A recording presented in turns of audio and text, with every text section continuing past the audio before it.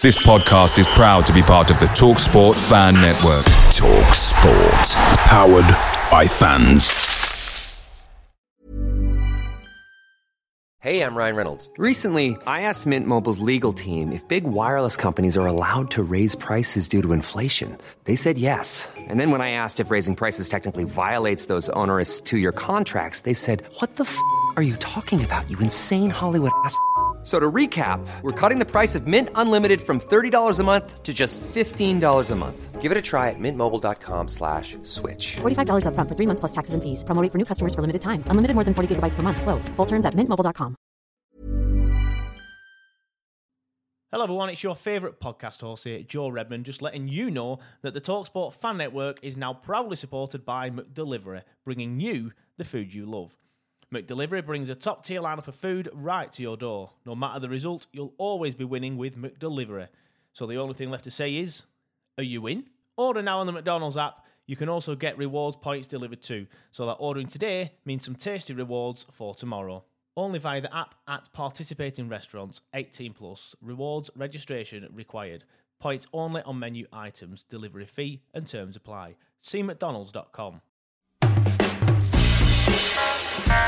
Stuck back for Arfield. 1-0 Burnley. Scott Arfield. He's been threatening that recently. And all the Burnley players run to the Darwin end. Burnley win the next ball. It's Rory now. On the outside. Decent. Barnes. He's got it. Ashley Barnes with it. What a cross from Rory. And there was Ashley Barnes. And Burnley leading the derby. Obviously quickly finds Benson in space at the byline. Can Burnley get a goal here? Back for Brownell. Saved by the keeper. Burnley won it to the end. That is magnificent. They deserve that. On it by Paul Teller. Off for a hat-trick. He's got it. Hat-trick for Nathan Teller. Oh, he's on fire at the minute. 3-0 Burnley. It's Nathan Teller's day. And Burnley are 3 up here. Fantastic derby. Here's Benson. Can he go on the outside? Comes inside. Comes up a shot. Oh, what a goal. Manuel Benson once more. That is top class. Burnley have done it. Fantastic. Clarence deserve the championship title. They've been the best side throughout the campaign. Burnley have won the second tier. What a fantastic achievement. The players have been magnificent.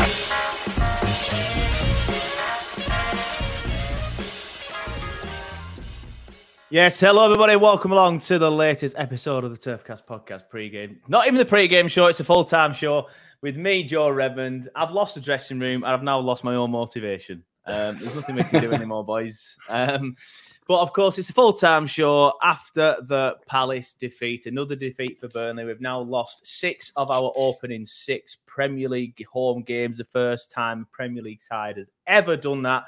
And it's just scandalous. But yeah, record breaker. We've gone from breaking so many records last season, like winning 10 in a row, stuff like that, to now breaking records that, we don't want to be breaking. And that's despite being by far and away the best team in the Championship last season, spending £100 million or more than, I think it was £100 million. And now we are dreadful. But it's small signs of improvement. It's one of them. I'll just quickly go through the comments before I get the lads involved. Andy Bennett says, morning all, hope everyone is okay, maybe clutching at straws, but thought yesterday's display overall was much better. It was, mate. It was better, but it's like saying fucking, I don't know, I'm going to say something I probably shouldn't say on stream then. It's like saying something horrendous is, we've not, what I'm basically trying to say is we've not got much to be better than from what we've seen so far this season. If that's much better and that's the best it is, then we've got problems, haven't we? We were better. I'm not saying you're wrong, Andy. We were better, but we still weren't good enough. Like we were better in the middle, and we'll get onto that because there's been some suggestions on Twitter and something that Neil said earlier, but just off camera about the midfield. We were better in the middle, but in both boxes, we still weren't good enough, and that's the problem. Defensively, we weren't good enough, and putting the ball in the back of the net, we weren't good enough. Going forward and stuff, we were better, but actually, when it came to it, We weren't good enough. Chris says, don't think we were that good, though, to be honest. Just Palace didn't have much to do to win the game. Don't disagree with that either, but we were better, which I think is Andy's original comment. CP Claret says, we played better, but individual mistakes cost us. Feel for Bayer as he slipped and looked gutted about the first goal because of it. I mean, we didn't concede because he slipped. We conceded because he dallied. Like, he slipped after he'd fucked up. So that weren't the reason why we conceded. Yeah, feel for him and fair play to him for apologising on Instagram, although we shouldn't need to. But fair play for him to doing that anyway. Demon Eyes, I think you probably want to check that name out, mate. You should probably change that name. I think we played well yesterday, but individual errors cost us. If we could play like we did yesterday going forward and cut out the errors, and I still feel we have a chance, yes. Cutting out the errors, if we play like we did yesterday, it'll be 0-0. Because if we'd still been playing now, we wouldn't have scored. Yeah, we can't put the ball in. That's a problem. We need, although Foster was out, it would be different with Foster. CP Claret again says, definitely need some goal threats. We couldn't have none without Foster. Yeah, we shouldn't be spending 100 million quid and we're relying on one player. Jay Hartley, 1882, says, morning lads, we are shit. Sums it up nicely. Should we just pack it up there then? Done. Job done. See you later. Job done. Chris again says, we are Foster FC, but he's not even around half the time. Siu saying, everyone's saying we played better, but Palace were dog crap. Don't know why I'm saying crap instead of shit. I've already sworn on stream, so I'll say it anyway. But dog shit is still well. Disgusting, really. Andy, I was still disappointed obviously yesterday, but it's a different type of disappointment. Yeah, we said that in the WhatsApp group, didn't we, lads? I'll start with you, Neil, because I like to leave Sam stewing. We said that yesterday, didn't we? It's a different type of disappointment because we played better and you can see signs of improvement. And I left that game thinking on the balance of play, we didn't deserve to lose. However, because we're not good enough in both boxes, that is why we lost. So it's a different type of disappointment rather than just being tanked every week. Yeah, it is. I said that all season. I think I said it in my reaction as well. I don't mind losing if we played well, which we haven't done at all this season, which has been the most disappointing thing. But it is those errors that are costing us. We can play well all we want, but we've got individual errors that are creeping in. I think every single person in the back five, including the keeper, has made a mistake at some point. So when are these actually going to stop? But we can have all the chances in the world, and I know you got into a bit of a sticky situation with your XG stuff, but we're not. We can have all the chances in the world, but we're not creating good chances. And when we are, there's nobody to put them in the net. So we can play well all we want, but unless we score goals, we ain't going to win.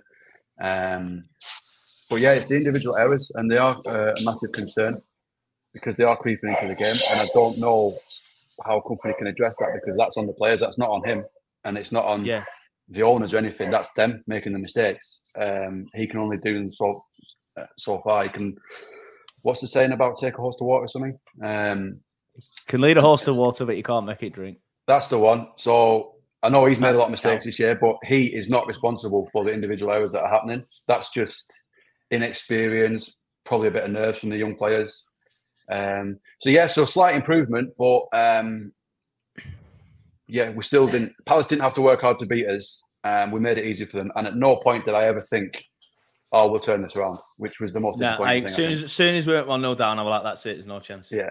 Yeah, that's it. Although I will say the lads' heads didn't seem to drop like they have done, because I know when we've gone behind up to now, you could just tell heads go, shoulders drop.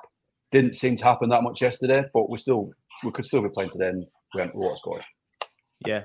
Fair enough. Neil, you did there mention there, though, you feel like, obviously, you can lead a horse to water, you can't make it drink. Company's not responsible for the individual errors. But is it the style of play that he's trying to implement? Because any other defender, when Bayer gets that, boots it out of play or something like that. I think there's something in his head of we have to play in a certain way. So he's tried to... he's possibly telling them to, keep... on. Yeah, he's possibly telling them to keep the ball at all, don't just put it out for the sake of it because we'll lose possession, which is a bit like what I was saying in the chat yesterday, that I think O'Shea should have booted it at the end. But I know that what Sam you were saying about, but maybe that's what he's being told, is to try and keep the ball, get it back in play and get moving again from the back. But yeah, possibly. But I mean, of all the people to do a mistake, you wouldn't have thought it was Bayer. He's our most assured. He was the saviour. I was creating Beckham Bayer images, and then at 15 minutes into the match, I'm getting abused because of that picture. I did see that, and I thought, delete. But I mean, fair play to him for coming on and apologising, and then obviously Barnsley told him not to. He didn't have to apologise. Yeah, I agree with that. He shouldn't need to, but fair. He shouldn't need to, but he was probably getting shit, weren't he? But Yeah, it probably is. It probably is the style of play that company's asking them to do. But surely, I mean, I'm saying this. Obviously, I've never played the game anywhere near that level. But surely, your instinct is, if you're in that situation, just get rid of the thing. Surely, and surely, with the previous games that have gone before, you know that if I try and keep it in, it's going to go wrong. So just get rid of it. Surely, you just take that into your own hands, don't you? Yep. Hey-ho. Sam, we like to let you stew because people like your rants. But I feel like yesterday you was a little bit more in the WhatsApp group. You was a little bit more reserved. But similar sort of thing to what was reserved. Did you hear the voice note? No, I actually didn't hear the voice note. To be fair, right. I was driving at the time. Have you listened to it now? Because in that moment, do you want me to put it live on stream? If you like me, it was honestly, I just in the moment I couldn't completely understand what he was thinking. I just couldn't get it. Like, the thing that's more disappointing about the game, in my opinion, is the performance was so much better, and it's exactly what we've been wanting. Like, it's the type of performance that we've been saying since the start of the season is coming. You know, the ability to press on the ball was brilliant. His ability to win the ball back was brilliant. We managed to retain possession quite well as well, other than little spells. And when we were creating chances, they were quite good chances. Like Goodmanson's header, that's closer than people think. There were so many chances, like I put in the group chat as well. And just saying this, I wasn't going to say it, but now whatever, I'm going to say it. Like Koleosho, as good as he has been, that game proved how he's still a kid. He got into the box and he should have shot, and he took a touch and they let a tackle come in on him from Joe Ward. And everyone said what a great tackle it was. If he'd have hit that ball first time, that's it back at net. Like he had a shot from 30 yards, it went over bar. It went straight at the keeper. He had another shot where it went straight over bar, and that was a decent chance. People need to look at the things that Koleosho does well, but also be able to look at it and not just look at it through claret-tinted glasses and turn around and say, the kid also still needs to sort his end product out, but he's only 19. In those games, when we're having those chances, is Luca Koleosho the person to be on the end of those chances? You know, yes, he creates a lot, but he also should have scored the other day. He should have scored. But in saying that, he's not the only reason why we like I say, nobody could have scored yesterday.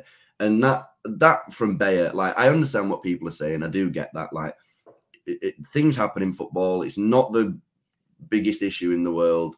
The thing that annoyed me was Jordan Ayew put a foot in first before winning the ball. So he knows he's there. So just get rid of it at that point. Like, you've dallied on it to the point where he's got right touch behind you. Fair enough. Leave it. Just leave it. Like, get rid of the ball. Don't then take another touch. And then when you eventually do lose the ball and then keep slipping and falling over because you've lost the ball and you just frantically try to win the ball back. And then all they've had to do is score the exact same goal as we conceded against Brentford. The exact same goal that we've conceded all season. Someone running down the byline after a mistake, squaring the ball across the box, tapping it in. Trafford's nowhere near it. And it's not his fault, but do you know what I mean? And that individual error, like you guys said, we went 1-0 down. It's whatever. Like, 1-0 down, it's over. Because it's not the Burnley team of last year. This isn't the team that could go 1-0, 2-0 down and you just think, wow, like 65 minutes, this Burnley team will sort it out. Like, it's not that team. We're a team of inexperienced players who clearly don't have the ability for this level, and we've been found out and we've been punished. So really, it's more disappointing. And I am slightly contradicting myself because I did say if we perform well and lose, I'd be happier, but that actually hurts more now. It actually really hurts. It did. I would say you are. I would say you are happier than you have been, no? I mean, you still. I agree, actually, yeah. But it's because you have positives to talk about. Like, it is more annoying when you literally play rubbish and then lose 3-4-0. But in this case, like, we've lost 2-0, but technically it's not 2-0. Like, it's 1-0 because that goal came from nothing. It was right at the end of the game. We were trying to get something from the game. O'Shea played the ball back into play. Whatever, that type of stuff happens.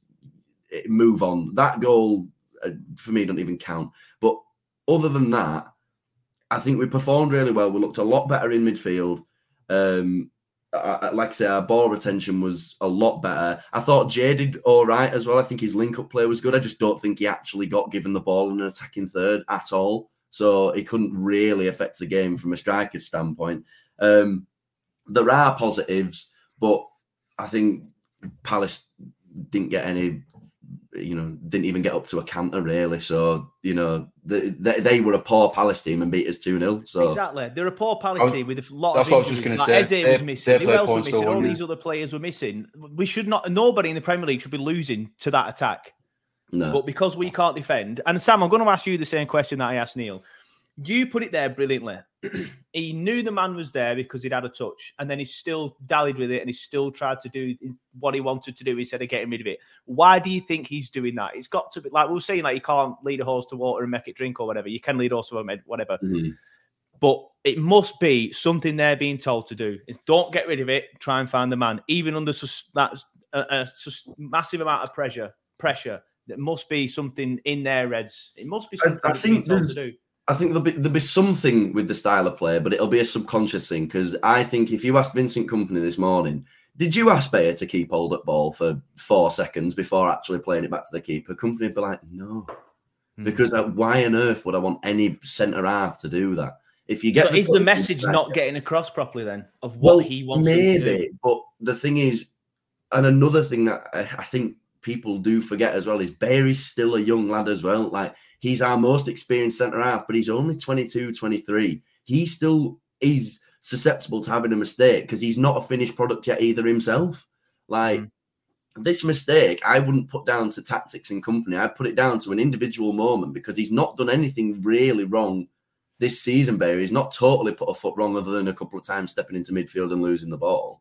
But he hasn't really had that outlining, issue that's actually led to a goal. This felt like that moment where you kind of just like, why would you? I can see why people would think it's part of the tactics, but I don't think to dally on the ball for that long.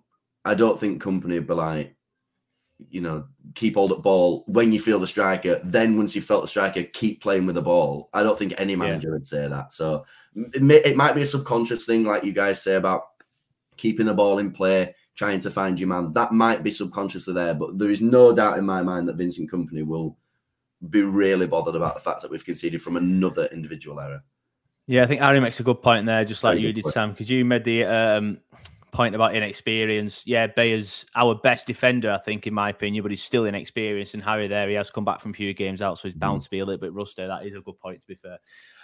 Neil, I do want to ask you about Koleosho, because Koleosho got a lot of praise yesterday, but as Sam pointed out, and I agree with Sam, his shooting is horrendous, but he did put it on a plate for Goodmanson in the second half, was it? So I thought he played well.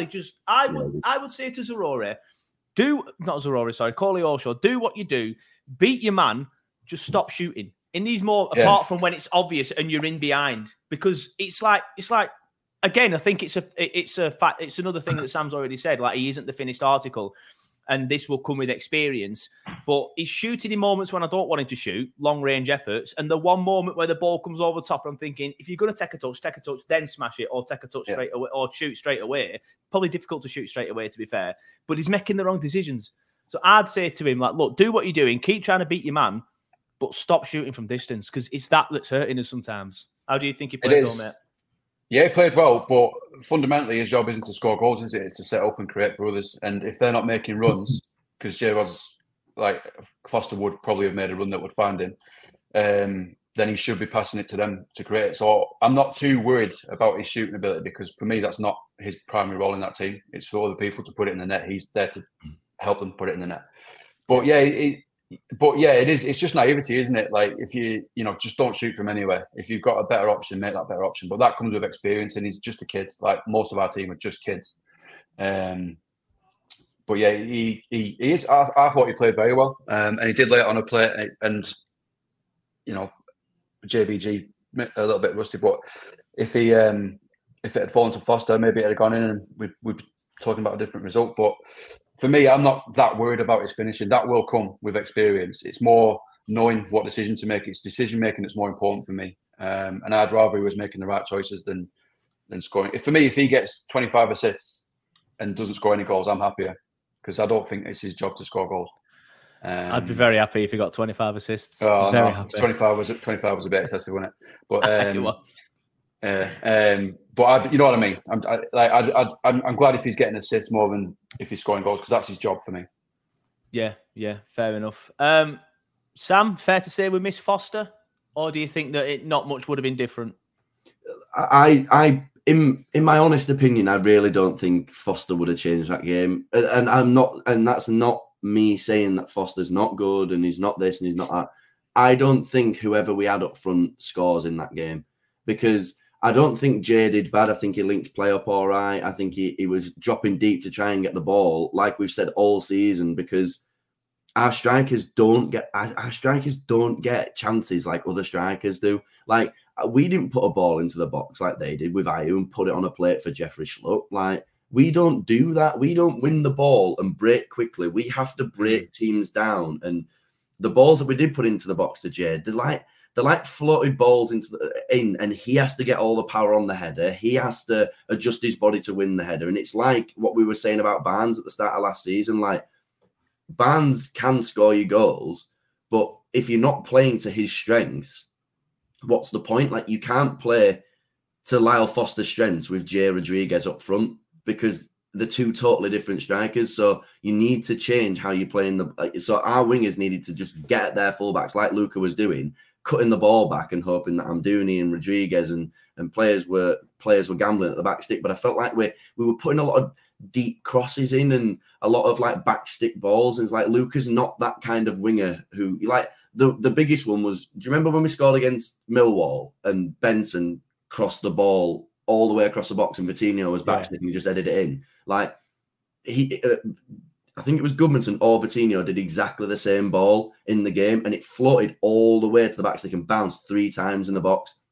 And Luca was still on 18-yard box and it's not digging him out. I'm just saying like these are the situations where we need goal scorers and we need, if Foster's not there, other people have to step up. So I understand what you guys are saying about Luca and his ability in the team and his role in the team is to create chances, but you're also one of the 3-4 attacking players in the team. Like you have to contribute. Like the time when he got into the box and he just didn't shoot and he took a touch. It's like if he'd have just shot, that shot could have gone anywhere.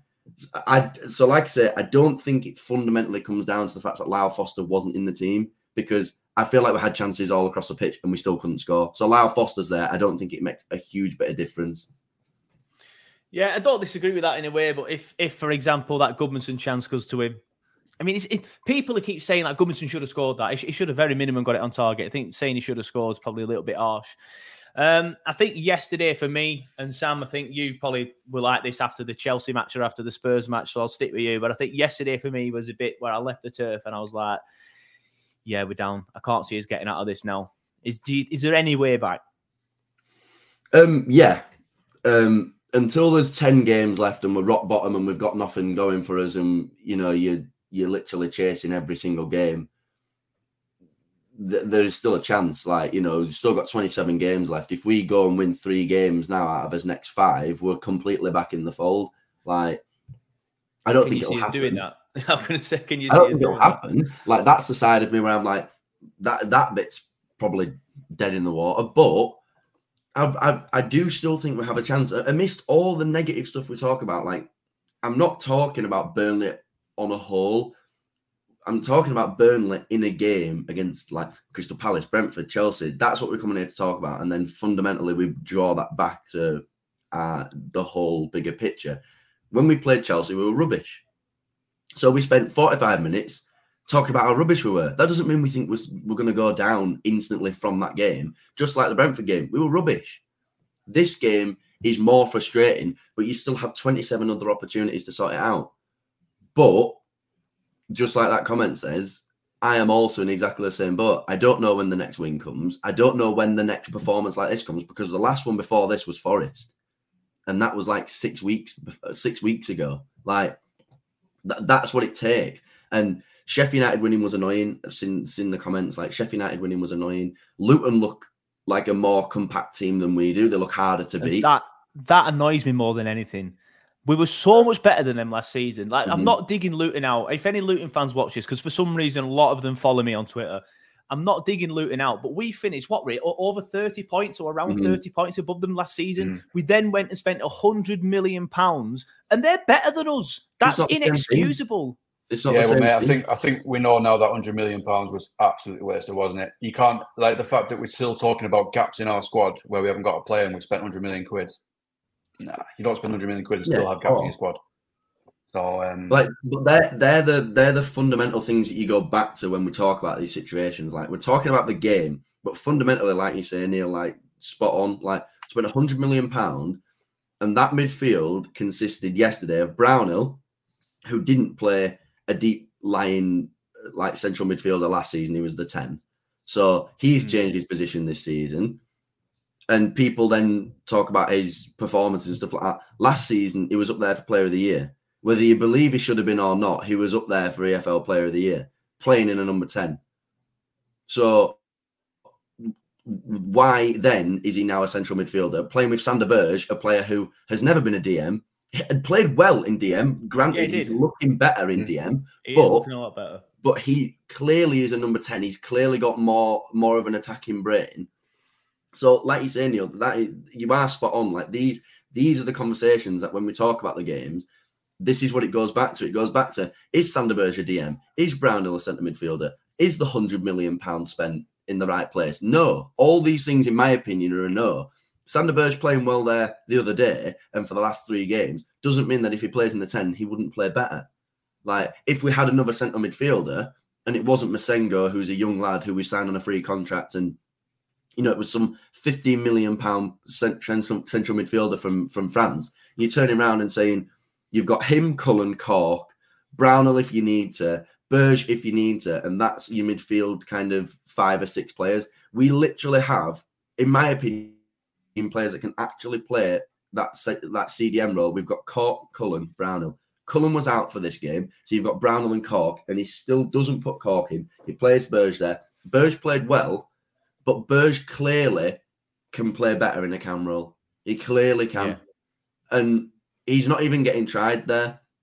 It's like you say with the £100 million as well. Like, we spent, apparently now, we've spent £15 million on Trezor. It's not a loan anymore. We've signed him permanently.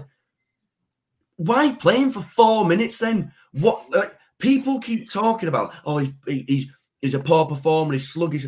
Who plays well in 4 minutes is getting the Vidra treatment now, where he gets 6 minutes at the end of the game, and then you can turn around and be like, well, clearly he's not good enough. It's like, if you get 4 minutes in a game, what are you really going to do?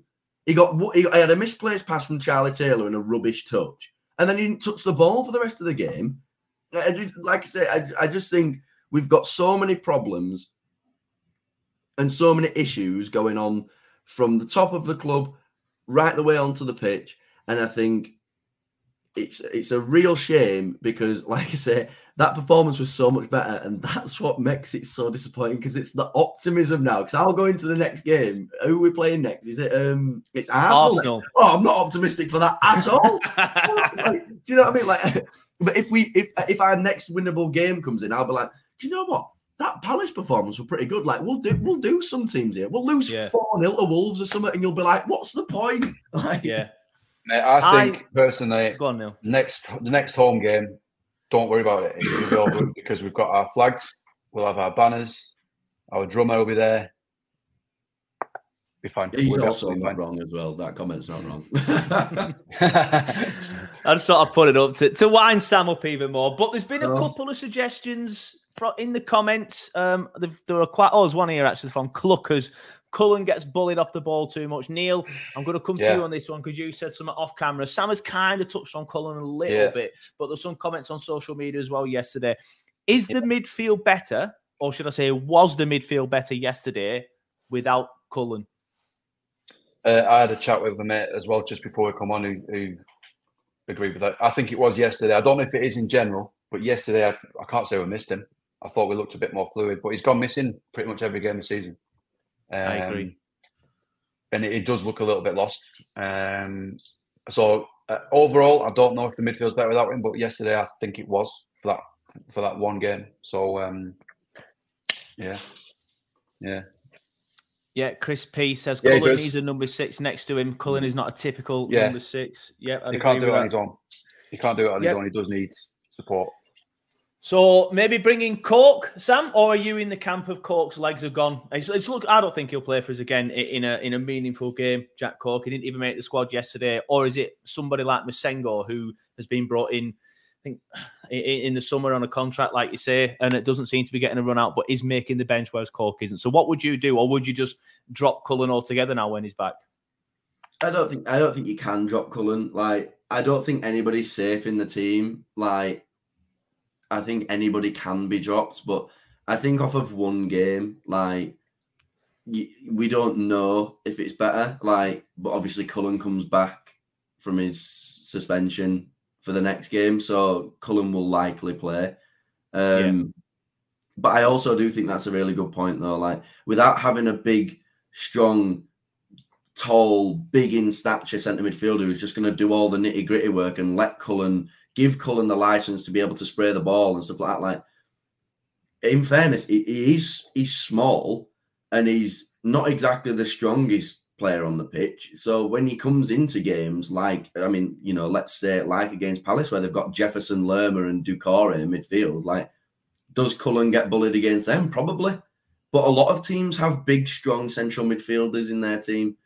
And we don't seem to have that. Sander Berge does look like he's coming into his own, playing that role, but it doesn't mean that I want him there every game. Like, I still would like to see Sander Berge play with Brownhill and Cork and play in a cam role. I'd like to see it, but every single time there's an opportunity to do that, Berge is in the DM role and somebody else randomly is in the cam role. Like, if it's not I'm doing it, it's Ramsey. If it's not Ramsey, it's Trezor. If it's not Trezor, it's somebody else. And it's just like, just try Sander Berge just once. Just let me see it. And then let me eat humble pie if it doesn't work and we lose 4-0. What could be worse? I've already watched that like 4 times this year. Like, if we look, and I don't think Cork is the answer. I don't.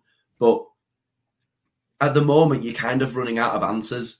So at what point do you turn around and say, try it? You've tried everything else. You've tinkered that much with every other position. Why not just try Cork and just see? Is it out of pride? Is it out of, you know, naivety, looking at him as a 34-year-old CDM and saying it's not, you know, it ain't going to work, so I'm not even going to try?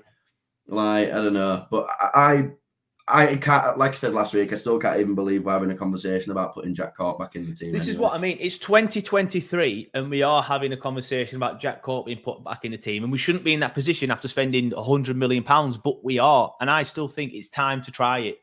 Or Masengo. Try Masengo then. If I agree with you, stop trying something different. Put Berge further forward, because even though he's played well in that DM role in the last couple of games, and I agree with that, he has, I still think, like you said, Sam, he's got more of an attacking brain than he has more of a defensive brain, and I just think he will be better further forward with a Cullen and a Cork behind him, or a Cullen and a Masengo. Try that. That's what I'd try.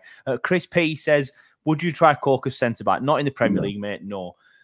Yes, it worked against Salford, but that was Salford. Muric in DM, potentially. That's the only way he's going to get a game, isn't it? Neil, your thoughts on the midfield then? Because I know you've talked briefly about Cullen there before, Sam, but obviously there's Berge who keeps playing in the DM, who, yes, like we both said, has started playing better, but would be better further forward. What would your like midfield sort of like trio be in the DMs and the cam? Like, how would you do it? So I would play Berge further forward because I think that is his strongest. It's working now, but it's just a sticking plaster, isn't it? Really, it's going to come unstuck at some point. I'll play Berge further forward, and as much as I said that we looked better without Cullen yesterday, I do think we play Cullen because yesterday I think the whole team was just better. I don't think it was down to Cullen not playing. I think it was just everybody was a little bit better. So for me, it would be Brownhill, Cullen, and Berge a bit further forward. But it's tricky that because I still think Brownhill's best position is further forward. I don't think his position is. I agree with that. He's more of an 8. Yeah, so it's how do you fit them both in? Because for me, I think Berge needs to be tried up there. But that for me would be my trio. Maybe it's a Cullen stays where in a position he is, and throughout the game, Berge and Brownhill keep swapping. Maybe I don't know. But there would be my 3. But it's how you fit Brownhill and Berge in, because for me they both play similar position. Yep. Chase the Dream says we don't know if Burge can finish, though. You don't necessarily need to. I know sometimes you will have to, but it's about providing in that cam role. And we don't, because he's playing in DM. He's playing in DM, exactly. So but Chris P says Burge can create, and that's exactly the point of putting him in the 10. That ball that he played to Redmond, slipped it through, and Redmond was on his heels, but he got the ball through 3 defenders into the box. And literally, like, if that's anyone else, and that's the thing as well. That's a great comment. Like, he has such power running with the ball because he's big and he's strong. So if he takes the ball around it, he's got enough to move his body in front. As a DM, it's different because you're trying to get the ball back off of somebody. If they're a strong runner as well, I don't think Burge has that defensive mind to get his body in the way. Whereas in an attacking standpoint, he wins headers. And the thing is, like that comment says, like that's the point, like with the divide currently in the fan base about so many different things. Like, why does Sander Burge have to finish the ball? Why? Because you've got Coley O'Shaw on one wing, you've got another winger, a striker, and him as a 10, he should be able to create for those 3. You wouldn't say Aaron Ramsey needs to score every single game. Amdouni's not scored every single game, and we still think he's a good player because he's creative. So how come, and it's just my opinion, but how come Luca gets that pass of doesn't need to finish, he just needs to create, but Sander Burge doesn't? Like, Sander Burge has never had a season probably over 5 goals. So in what world have we bought a player that is expected to score 10 goals? He's there to be a willing runner, to help get the ball into the box, to win flick-ons because he's a big lad, and throw his body around in an attacking side of the pitch and hope to get chances. We don't need Sander Burge to be a goal scorer. We need Sander Burge to be a nuisance. And that's what his role is. Yeah, I agree. I think Sander Burge should be in that attacking midfield role. I don't understand the obsession with playing him in DM, but I feel like now he's had a few good games in DM. I think that's it now. I think he'll be playing in DM for pretty much the rest of the season. I think it's his physicality. I think that's what it's for. It's because we haven't got anybody who's got that presence in midfield, so companies thinking stick him there because he'd be a nuisance back there. I think that's what it is. Mm-hmm. Yeah, well, maybe it's a January thing where we. I think we get need an actual to. 6 in. Is there any funds left in January? Is there anything left? I would hope so. But we obviously have spent quite a lot. Inky Punk says we will go down because the kids may get up to speed with the Prem by 2024, but it'll be too late. So do you think as fans need to accept that? Otherwise, it could turn toxic on the turf, forcing Pace to make a change. I think a lot of fans have accepted now that we'll go down, or at least we'll struggle. I think some fans are still saying, we could stay up if things happen. You know, because it is one of 4 teams, so we just need to be better than the only shining Luton, light really. for that is that we're not adrift yet. So we're getting there. We're getting there. We're not adrift. We're not adrift yet. That's the only thing that's keeping us clinging on. There's never been a faster or easier way to start your weight loss journey than with PlushCare. PlushCare accepts most insurance plans and gives you online access to board-certified physicians who can prescribe FDA-approved weight loss medications like Wegovy and Zepbound for those who qualify. Take charge of your health and speak with a board-certified physician about a weight loss plan that's right for you. Get started today at plushcare.com/weight-loss. That's plushcare.com/weight-loss. plushcare.com/weight-loss. Away days are fantastic, especially when you win the league at Ewood Park. But there's still nothing quite like playing at home. The same goes for McDonald's. Maximise your home ground advantage with McDelivery. You in? Order now on the McDonald's app. At participating restaurants, 18 plus. Serving times, delivery fee and terms apply. See mcdonalds.com. But some of the results that are happening around us now. Yeah, that's the thing for me is that Luton and Sheffield United look more capable. Yeah, they do. But the thing is, like, this was my argument 6 weeks ago. I said the exact same thing when United struggled to beat them, Spurs struggled to beat them. Like, we've been that easy to beat, and these other teams that everyone's saying are horrendous and we beat them, they won't make it easy for us. We won't go to Bramall Lane and you know, they're not going to roll the red carpet out for us and we're going to win 5-0 because they're the worst team in the league. They're going to make that game extremely difficult. And if we lose that, who do you beat then? Because we can't beat anybody else right now. With the team that we've got, And the players that we've got injured, which is starting to creep more in as a factor than I even realised. Like, not having Foster is a big thing, of course it is. Not having one of your best players from last season in Benson is a huge thing. Like, even just for overall atmosphere around the team, like these players that were there last season that had got the wins and did win the league at Ewood Park and stuff like that, like those players aren't always in and around the team. And I think that then you've got a squad full of, I mean, I know obviously they all train together and stuff like that, but that could have an issue. That could be a big issue. Like our injuries have been bad this year in spells that we've had. Like Bayer's missed like 4 or 5 games, and we've lost players through suspension. That's no fault but our own. But we are struggling to keep a consistent 11 as well as the tinkering as well. That has made it quite difficult. But I'm just sad. Aren't we all? Aren't we all? Sam, I'll stick with you because Neil's missus is making a bottle for the baby. And the machines are very noisy. He left us a lovely message on WhatsApp. So there's been a lot of... I'll reference the Icky Punk message there. He said forcing Alan to make a change. And there's a lot of that now on social media again, isn't there? That the noises to get company out, which I still think is ridiculous, by the way, are getting louder and louder. Where do you stand on it? Ridiculous, mate. Like, it just is ridiculous. Like,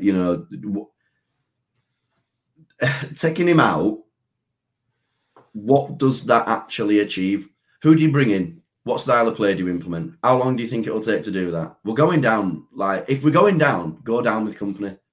Yeah, like, I agree. Don't go down with a new manager, with a new philosophy and starting again, because that's when it might not work again. That's when we go down and you're trying to implement something completely brand new, and the system doesn't work like companies did, and you don't bring players in, and you do bring players in, but they're not of the same caliber, and it's not the same, because company has shown in what he does, like he scouts basically for himself. He knows the caliber of player that he wants, and he knows the style of player that he wants. So he does bring in players that suit the system that he wants to play. So I do get that. You bring in somebody else, we could have, players come in that, you're just bringing them in for the sake of bringing them in. It doesn't work. We go down. You end up like Stoke, sat in the Championship year upon year, not ever really challenging, but not ever really at risk of going down. So you just sit and stew in the Championship for a decade until you turn around and finally you're like, oh, we've, over the last 10 years, one of the players that we've signed has worked. We've sold him for £20 million. We'll reinvest that money into the club. And there you go. That's how we sort it out. Like, I don't want to be that club. I want to be that forward-thinking, progressive club that we've shown over the last 18 months that we can be. And Alan Pace and Vincent Kompany are a huge part of that. So turning around now when things aren't going well and saying, because bashing the tactics in the current moment and bashing the players in the current moment and how things are going on the pitch in the current moment is fine without wanting Kompany to leave. Like, so I still think he's the man to take us forward. And I still think that, the owner's done a fantastic job for us in the last 18 months, and recruitment, okay, yeah, fair enough, might not have been ideal now, but the same, and I'm one of them, the same people that didn't think, we could have had a better window ever. Like, I'm one of them. We bought 77 wingers, and I thought, oh, unbelievable. This is the greatest thing that's ever happened to me. Like, Burnley are buying wingers, and they're all fast, and they're all technical players. And now, hindsight's a wonderful thing. It hasn't worked. Fair enough. Like, Kompany has also just signed a 5-year deal, by the way. So if we sack him, there is that's that. a lot of money. Down Alan the drain. clearly likes him. And then I've seen, all this. He's not going to do it because all this stuff he was saying last year about, it's the woman you thought you're never going to get. You can't say that and then sack the fella. I know. It was saying it 3-4 games ago. But I've seen people say, sack Kompany and get Potter in, right? Number one, Potter is never going to come to Burnley, right? Number two, Kompany has just signed a 5-year deal. We pay him off. Where's the money for Potter coming from?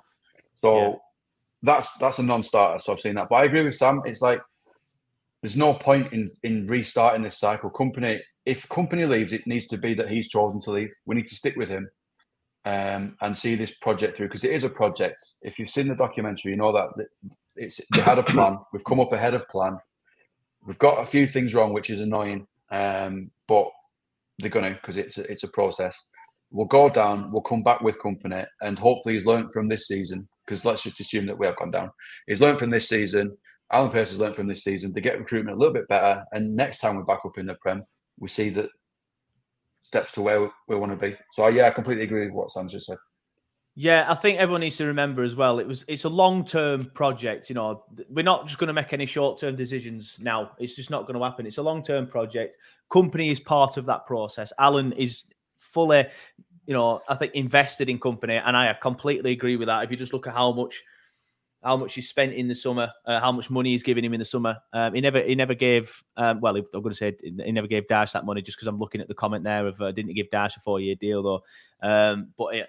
He never give Dice that money, right? He didn't really have the chance to. But I just feel like Alan isn't going to. He's not going to be stupid. He's not going to make the mistake. And it's good to see that everybody in the comments as well. By the way, not one person said I think company should leave. No, I think I'm in the company out camp. Which tells me it's just a lot of people, like the comment said earlier. I've lost it now. From I can't remember, but somebody said I think the company out shouts is just born out of frustration. I think it's exactly that. I agree with that. People reacting on Twitter. Mate, there's a comment there.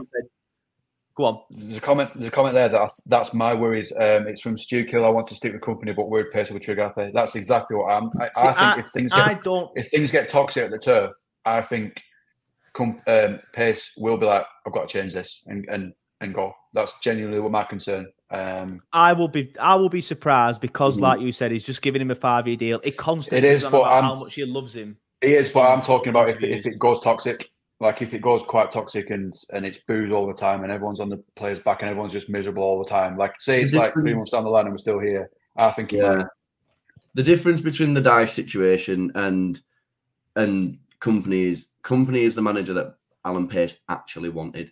He inherited Sean Dyche. So without disrespecting Sean Dyche, he didn't fit Alan Pace's project for the club. Yeah. So that 4-year deal thing, fair enough. But he only gave him it because of what he'd seen in the past. And he's come into a team where everybody loves this manager that we've had for a decade. We saw it in the documentary, mate. Company comes along and company revitalizes the team, brings in new players, works so hard and has proven to everybody. You can see it in the documentary. Do you know what? Over this season, I've started to hate that documentary because there's so many things that is so annoying in it because it's 150 training sessions, blah, blah, blah, whatever.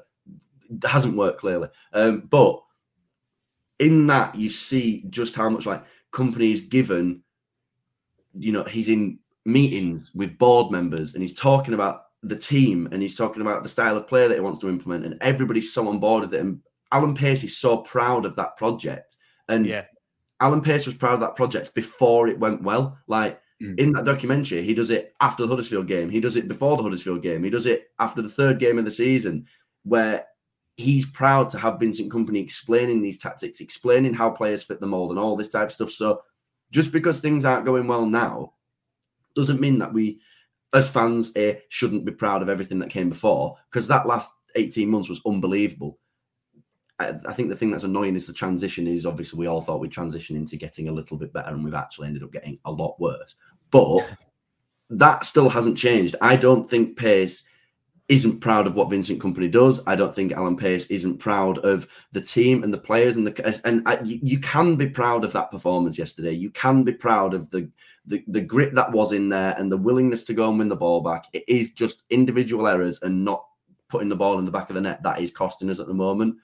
But that's personnel and all that type of stuff. But I think it is. I think we've got a perfect mold currently.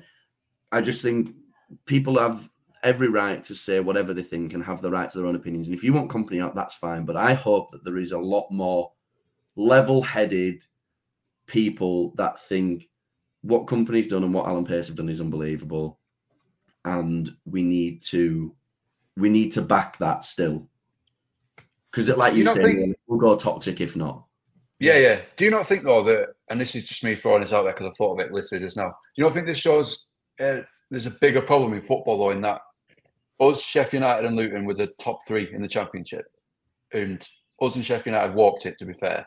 We've come up and are really struggling. The 3 that went down from the Premier League last year are taking a piss in the Championship now. Does that not show that the gap is just simply too big? Mate, how long have you got? How long have you got? I could talk about that for hours. Yeah. That So is I one of the think. biggest things. Don't get us wrong. Don't get us wrong. We have got a lot of stuff wrong. I'm not like saying that that's exactly what it is, but I think that's part of the problem as well. Is that I think football has got a bigger problem than just us wasting 150 million quid, which we did. We wasted it. Yeah, but I think it's just a wider problem. I think you've brought up a very, very good point, but I don't think we have enough time to go into that because genuinely, I could honestly talk about that for hours. The English football pyramid was built on the integrity of people playing well, and you move up the divisions, and it's all fair. Now, I mean, yes, we've just spent £110 million, but our market is so different to the bigger teams, and that gap now, from what was a top 6, now feels like a top 12 or top 14. And that gap is getting bigger. So, yeah, I do agree with that to some degrees. And there are issues that, big teams like Man United and Man City will never have to worry about. They'll never have to worry about this. They'll never have to worry about not having a decent centre midfielder because you chuck anybody in that midfield and you're fine because you've still got a £790 billion team around them and a subs bench filled up of £200 billion players. Like, that's what you're competing with. Like, the top of your league is that, and our team is, well, £110 million of players that don't know how to play together. But that comment as well, like, it takes time, we all need to chill. I agree. Like, I've started to come around to that now because originally going into games, because of last season, you obviously do get you do get that feeling of, yeah, okay, like, it's going to come good eventually. Look how well we did last year. Now we're all getting a little bit of a reality check and realising the distinct gap between the Championship and the Premier League. And I think it's all kind of it is in the face, and it's taken us all a little bit of time to, kind of become accustomed to it. I think I'm accustomed to it now. We're likely not going to win that many games towards the end of the season. I hope I'm wrong, and I hope it does click. But listen, I'll support Burnley through the good times and the bad times. And we watched one of the greatest seasons of his entire lives last season. This season hasn't been particularly great. Fortunes can change. There's still 27 games to go. Hopefully it all gets sorted out. But right now, it's looking a little bit bleak. Just a little bit. It is. And yeah, you make some good points there, boys. The gap is massive. It's getting bigger. It's not just getting bigger between the Championship and the Premier League. It's getting bigger between, the top 8, as I think it is now, and the rest of the Prem. And then there's a massive gap between the Prem and the Championship as well. I put a comment on screen from Matthew. He says, when do you think it clicks? And I put that one on screen because I spoke about this in my fan reaction. And me and the lads said loads last year, you can see that there's something there and it's going to click soon. Neil, I think you kind of like copyrighted the term. We're waiting for click day.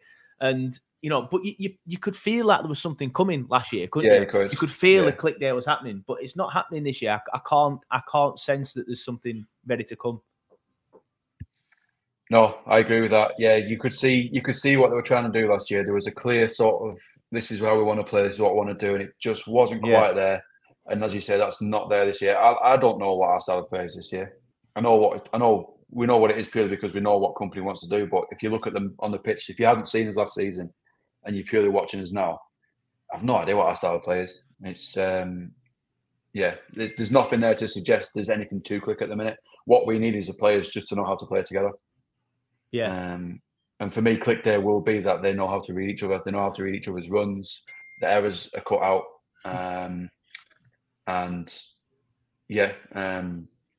So that's for me. The click day is difficult because I can't see what click means this season. Yeah, it felt like last year it was coming, but this year I can't really see it coming. But Sam, you made a point earlier. We haven't had like 11 players playing together for a lot. We haven't had a settled team because of the injuries and the suspensions. Will that help when that comes in with a potential click day?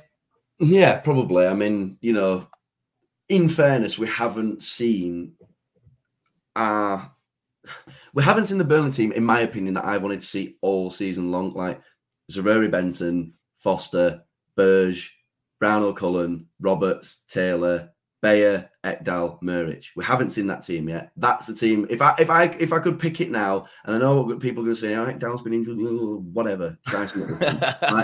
like literally, that would be the team that I would like to go with, right? But right, it's really hard to play games in the Premier League when the other team's got 12 bloody players. Get VAR out of the Premier League. It's rubbish. It's rubbish. That was a red card. I'm sorry. Yeah, it was. I watched it over and over again, and at the time I was like, it's not a red card, it just isn't. And he doesn't come off, he's not doing it with 2 feet. He slides in with 2 feet onto the top part of Trafford's leg here, right? If it's there, different. There, that's ridiculous. And there's malice in that tackle because he knows he's not going to win the ball. So that should have been a red card. But we've also had other situations where referees have come to us 6 weeks later, like the handball at Nottingham Forest, and everyone's like, oh, sorry, we didn't mean. Get out. Rubbish. That's rubbish. VAR's rubbish. Get it out. I'd rather watch the game against Huddersfield where Barnes should have had a penalty and we don't get it. I'd rather watch us at Ewood watch Ashley Barnes handball the ball out of the net so that we can win the league. Brilliant. Thank you very much, mate. But it was the slippers. I thought the slippers were the slippers and the socks were classic. Yeah. The slippers and the socks. The comfiest slippers I've ever had in my life, right?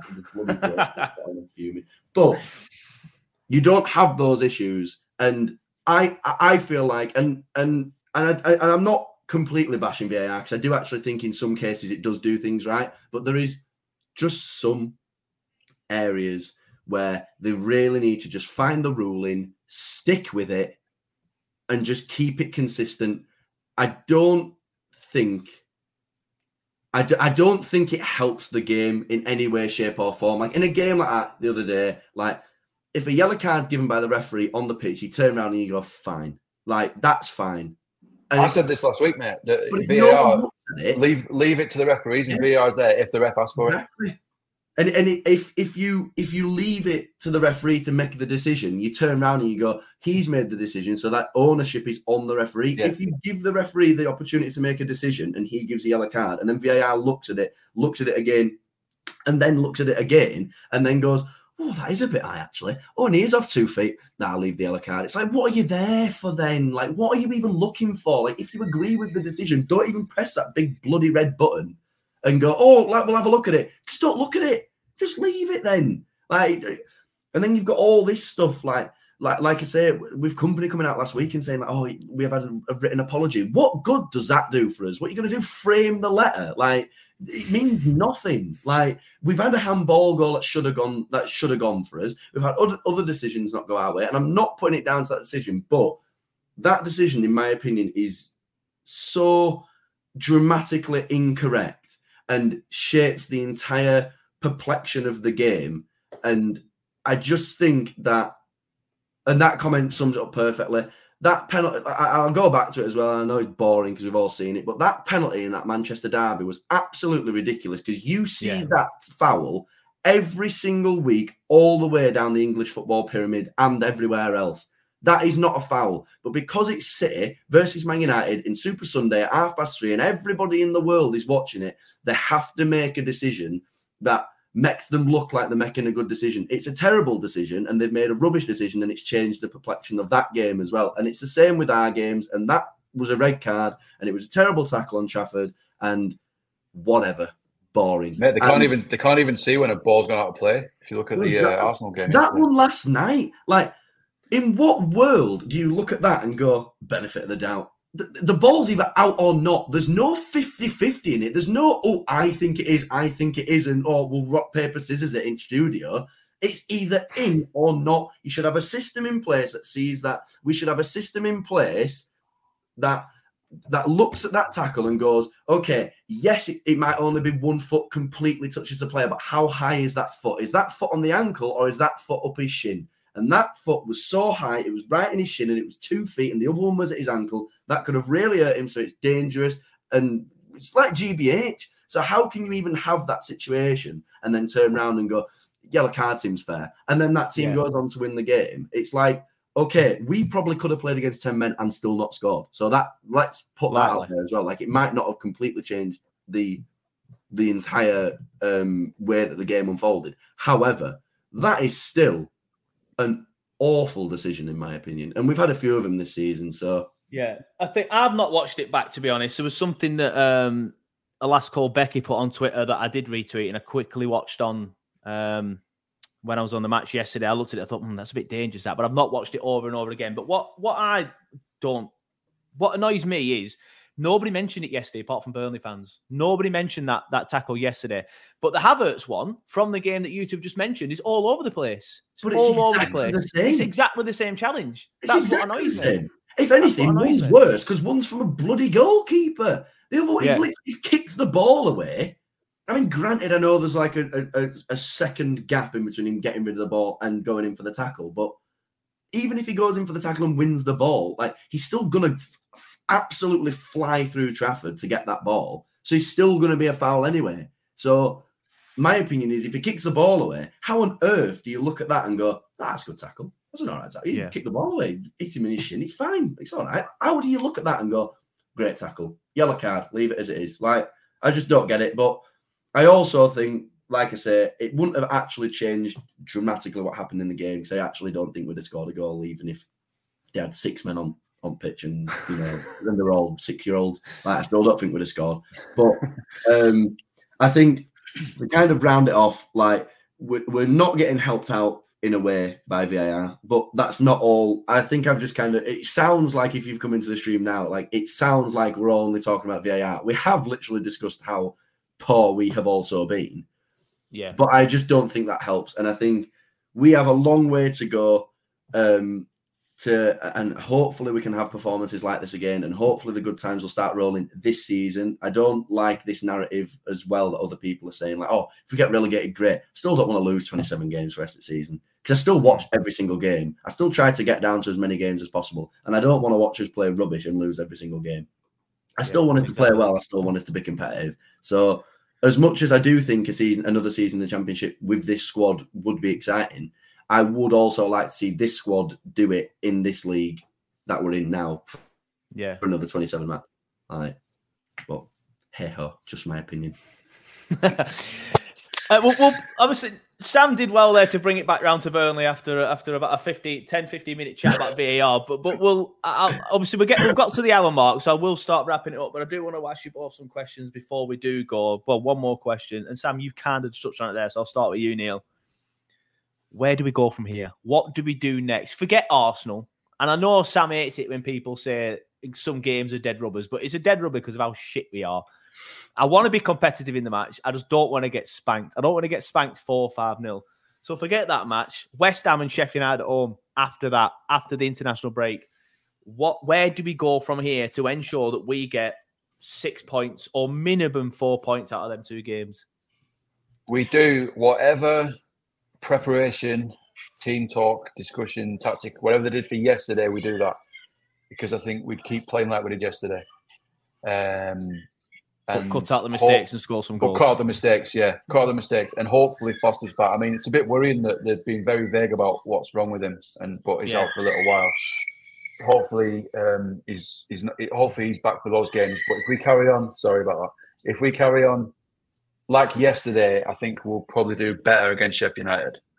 And if Foster's in, maybe we'll get a goal. But yeah, it's the mistakes, isn't it? That's the thing. Company can do all he wants, but the mistakes have been happening, and they need to stop first and foremost. Yep, agree. Sam, we'll end it with you. Where do we go from here? How do we get 6 points out of them 2 games? Forget the Arsenal match. 6 points out of West Ham, Sheffield United. Build on that performance yesterday. That performance was a good enough performance to turn around and say there's something in there where we can be competitive in the league. Like, I do actually agree with Company when he said that. Like, I haven't agreed with a lot of what he said this season. I don't think he's been clear and transparent with the fans. I think he's kind of dilly-dallied around his answers, and I know you have to, like I've said with journalists before, but obviously as a fan, you don't appreciate those kind of answers, just recycling the same things every single week. But yeah, I do actually think that he is right. There was a performance in that. And there is a performance that you can actually look at and say, right, there's something to work towards there. Because yes, we didn't manage to create enough to score goals, but going from games having 6 shots, 2 on target to 17 and 5 is a big difference. So that is a performance to build on. I just think find a team, stick with it. Find your striker, stick with them.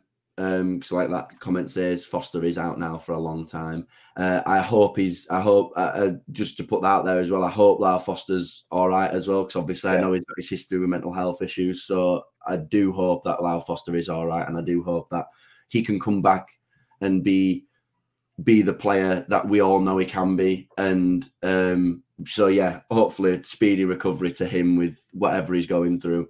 But then on the other side of it, big shoes to fill now. Jay Rodriguez needs to step up. If Obafemi can get himself into the fold, you know, that's a big plus as well, just having another striker there. If it's just Jay and it doesn't work, it's like, well, then what do you change? I'm doing, he goes up front, it doesn't work. We've seen it. So I do think there's positive signs there, and I do think that we do have the ability to turn it around. I just think we are running out of time for that click moment now. If that click moment doesn't happen, then within the next kind of 5 games, then I do think, you know, coast to the end of the season. If we haven't had it clicking in the next 5 games, what we've seen from Burnley is what Burnley will be to the end of the season. So I think probably to round it off would just be back the boys, back the manager, back the club first and foremost. Like, regardless of who you don't like, what you don't like we all still fundamentally support Burnley. So back Burnley, support Burnley, and if it doesn't work this season, then you know the good times will come back. We won't plummet into out of the football pyramid. Like, we'll be fine, and Burnley will be back at some point. So Yeah, fair enough. Just want to clear something up, because Harry's put a comment in saying wasn't aware it was mental health. We've not said it is. We just said, Sam just said he had a history of it. He went on a podcast before at the start of the season and said he struggled last season. There's no signs to say it is at the minute. But the fact that with Burnley being so vague and just calling it an illness, company did say he'd shed more light on it next week. So hopefully we'll have more information. But obviously the priority is that whatever it is, he gets better. But unless there's anything else you want to add, lads, we'll start wrapping it up. I think we've covered pretty much everything. Man of the match. Man of the match. Well, I don't want Sam to punch me through the screen, but probably Coley Osho for me. Coley Osho or Sander Burge, I think. No, it's not a bad shout, mate. Like, He's lost the dressing room. Done it again. That's twice now. No, I think he's even after saying what I've said, like, I still think he's a close second in my opinion. Like, I don't think Koleosho had a bad game. I just think in the situation that we're currently in, we need people that are going to step up and take the game by the scruff of the neck. And that doesn't just mean beat your man and not get it into the box to somebody, or not have a go yourself from a decent position. Like I say, I just think there were moments in that game, like when he broke into the box and didn't shoot. They are moments that, okay, it can get lost in the bigger picture, but in that game, that's 1-0. I'm doing his header at the start of the game. That's 1-0. Yeah. Like, we had chances in the game where, yes, they were off target, but there were situations where we could have genuinely scored goals, and we could have been in a better position than we were. But if I was to say my man of the match, I would probably say Sander Burge. Thought he was really good. Enough. Thought he dominated the midfield, and thought he was the player that we wanted him to be when he signed. So very pleased with Sander Burge. Neil? Very pleased with Sander Burge. Koleosho, Burge. I thought Vitinho played all right, but not man of the match for me. Vitinho did play all right. Yeah. He was Vitinho was all right. I'm probably going to go for Burge, because he's out of position as well. Mm-hmm. Yeah. To be fair, that's a great shout with Vitinho as well. I actually genuinely thought he was more forward thinking than he was. I thought he was good. Than Connor Roberts was, and I thought he actually added a lot more to us going forward, rather than, you know, like last week being scapegoated for a ball that went in from 46 yards and saying it was his fault. Like, he actually played a lot better, and he managed to get the ball forward quite a lot. And like I said, that ball into the box where Koleosho was on his heels as well. Like, that was a great ball into the box. To get a ball in that good, that means the ball bounces in the box 2 or 3 times. Like that's some ball, and I do think he can definitely. I think if he can keep his place in the team, I definitely think he adds more expansive attacking options to us than Connor Roberts does at the moment. Because for me, even though Roberts was brilliant last season, he has done nothing for me so far. That makes me think he's our right back going forward. I agree. He was. Yeah, I agree. It's one of them. Out of them two, I've always said Roberts. But I think yesterday I was like, well, Vitinho offers something more going forward. But yeah, I think if you could merge the two players together, that would be fantastic. But you can't. So I think depending on what, having said that, against Arsenal, I'd probably pay Roberts just because Vitinho might make it 6-0 rather than 4-0 because he's going to try and go forward. As Roberts would be solid, but he just give the ball away. But yeah, it's been a while since we've done the man of the match debate because nobody's deserved it for a while. But Sander Berge wins on that one. But lads, thanks for coming on. Always a pleasure. Always good of you to give your time to me, especially on Sunday morning. It's good to get the streams back on Sunday morning. Obviously, I'm not working today for the first week in about 6 weeks. So it's good. So I appreciate your time. Thanks for coming on. If you've joined the stream late, because we did get up to around 90 odd live concurrent viewers at any one time around about 20 minutes ago, then don't worry, once I end the stream, it does stay on YouTube as a standalone video for you to watch as and when you want. And if you'd rather listen to it on a podcast, say if you're going out in about 10 minutes or you want to save it for your commute to work tomorrow, you'll have an hour-long podcast waiting for you. I'll put that up pretty much straight away, and then we'll go from there. But Sam, thanks for coming on, mate. Not a problem, mate. Anytime. Neil, thank you for coming on. No bother. Shalom. No bother. You can tell he's from North East, can't you? Or lives there now, should I say? Not from there. Yeah. He's going into him. But everybody in the comments as well, thank you. Clinton Hill says, cheers, fellas. No, thanks to you, mate. Icky Punk says, great show, lads. Onwards and sideways. Thanks, everybody, for watching. Thanks, everybody, for commenting.